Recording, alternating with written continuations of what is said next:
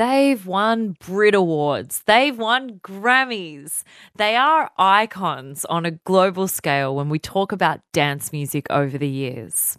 It's English duo Basement Jaxx.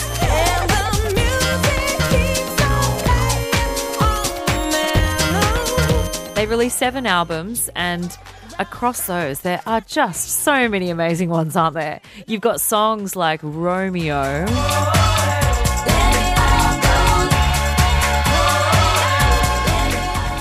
There's the bang of Where's Your Head At?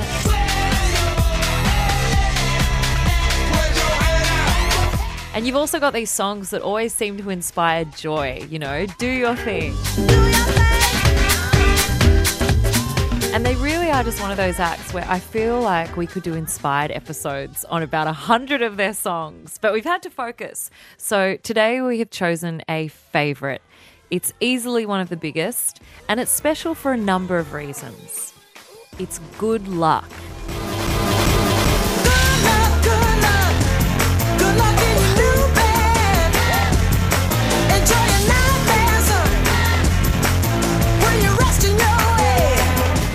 This song pushed them to do things that they had never done before. It also had them thinking about dominating festival stages across the world, and it has a very personal and self-pointing message within it. One half of Basement Jaxx, Felix Buxton, is joining you via Skype to talk about the song that was number 13 in Triple J's Hottest 100 of 2003. This is Good Luck by Basement Jaxx for Inspired. I'm Linda Mariano. Let's get into it.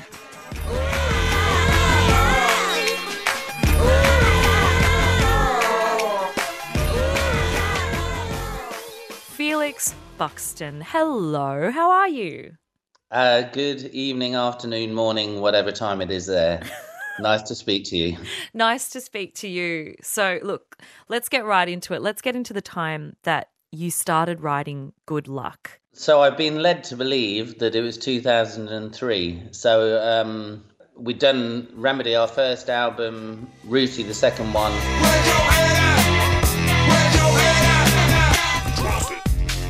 The music probably in the dance sphere, and we were playing a lot more festivals, and we wanted something that was going to relate to more of a festival audience. So it was more kind of not just dance heads, it was rock heads. And also dance music at the time was becoming more kind of electro clash, they called it back then. So it was kind of a bit tougher. Good Luck started as a kind of Motown song. That's the sort of direction. Also, if you think at that time, there was Amy Winehouse was around, and music kind of took a slightly different turn. So actually, Lisa Kakaula, we flew her over from the States to try a couple of things. The main song we tried her with was Plug It In.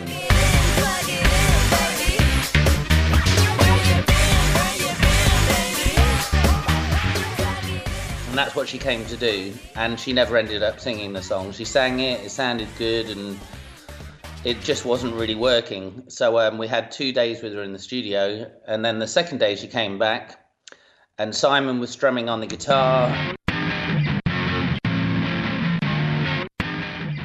I had just scribbled lyrics down really quickly. I was kind of writing a song to myself. I was being my girlfriend singing to myself.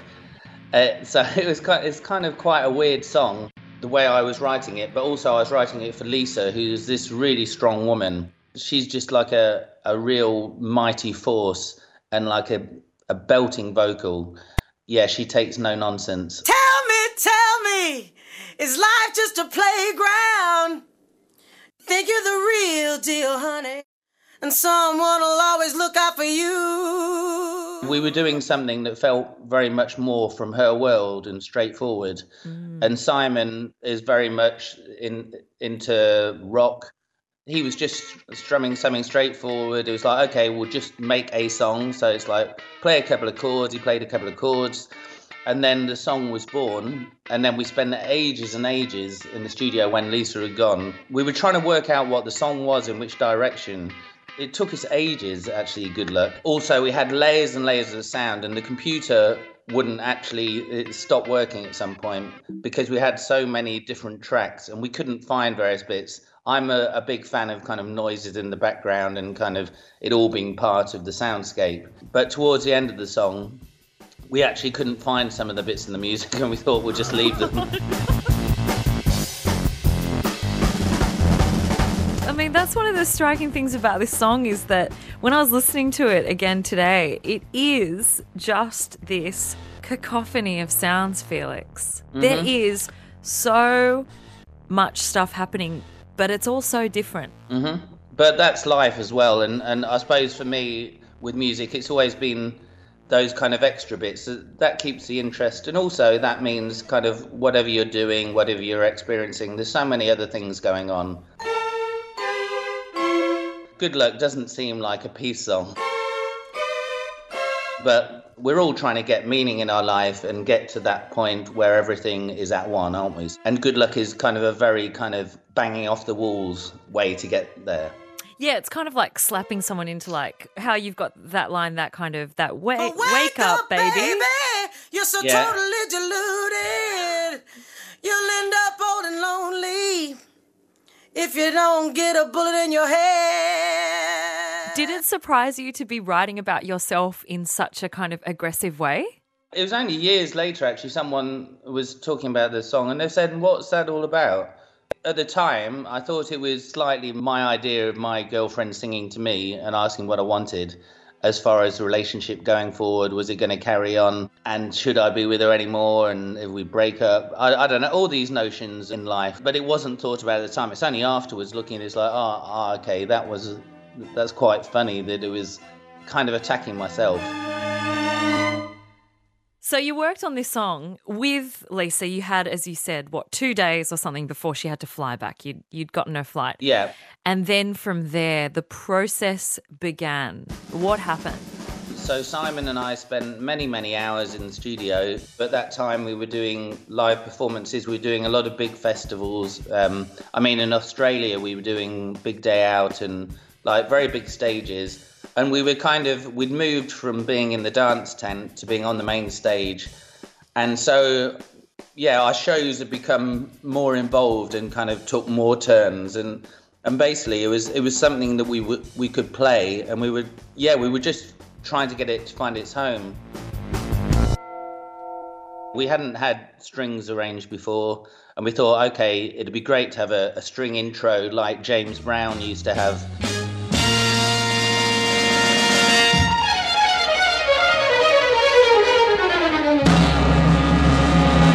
It was to really set it up as kind of like a classic piece of music. This is the string intro that Felix is referring to.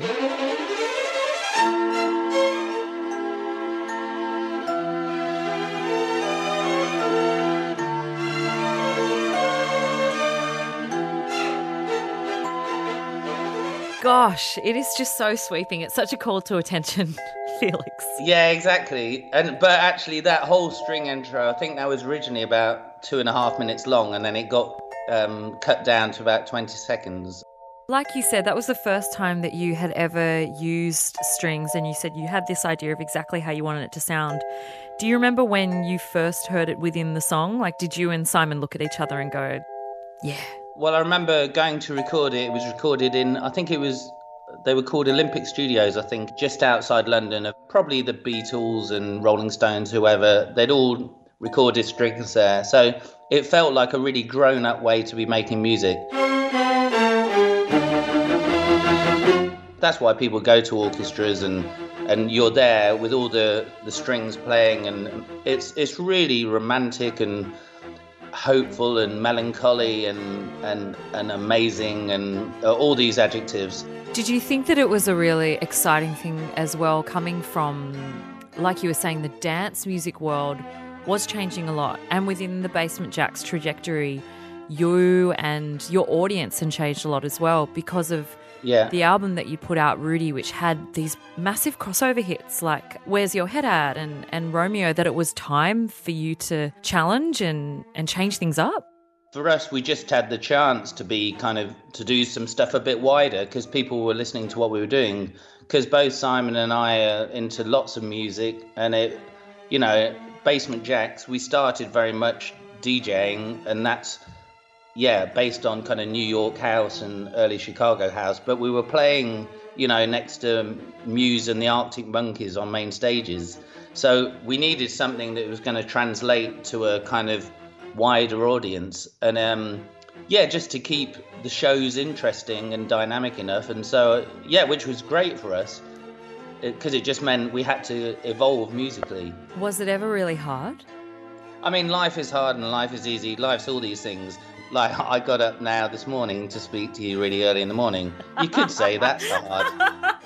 Doing the orchestral thing, that felt... A couple of people said to me after doing it before, they said, it just feels so fresh. And you think, how funny, we've got orchestras playing and it is feeling like a new thing. Oh, well, look, Felix, thank you so much for joining us and talking about the making of Good Luck, talking about the trajectory of Basement Jaxx. We're going to play the song. Are you ready? Are you ready to put down your cup of tea and have a dance? I am, yeah. Good luck, good luck. Good luck in your new bed. Enjoy your night dance, honey. When you're resting your head. It's Basement Jaxx. Good luck for Inspired today. And if you enjoyed that episode, perhaps you would also like the episode where I spoke to Swedish act Little Dragon about their song Ritual Union. I spoke to Eric and Yukimi, and they were talking about how this song was so easy to write over the foundation that Eric had laid down initially. I just remember it. I think the bass of the song was there, the drums and the chords and the boings. The boings. Wait, which bits are you referring? Because there's a lot of different sounds in this song. Which bits are you referring to as the boings? It's the Ritual Union Cup Trouble Boing. Ritual Union's got me in trouble again. So if you like it, check it out. Otherwise, thank you so much for listening, and I hope to catch you very, very soon.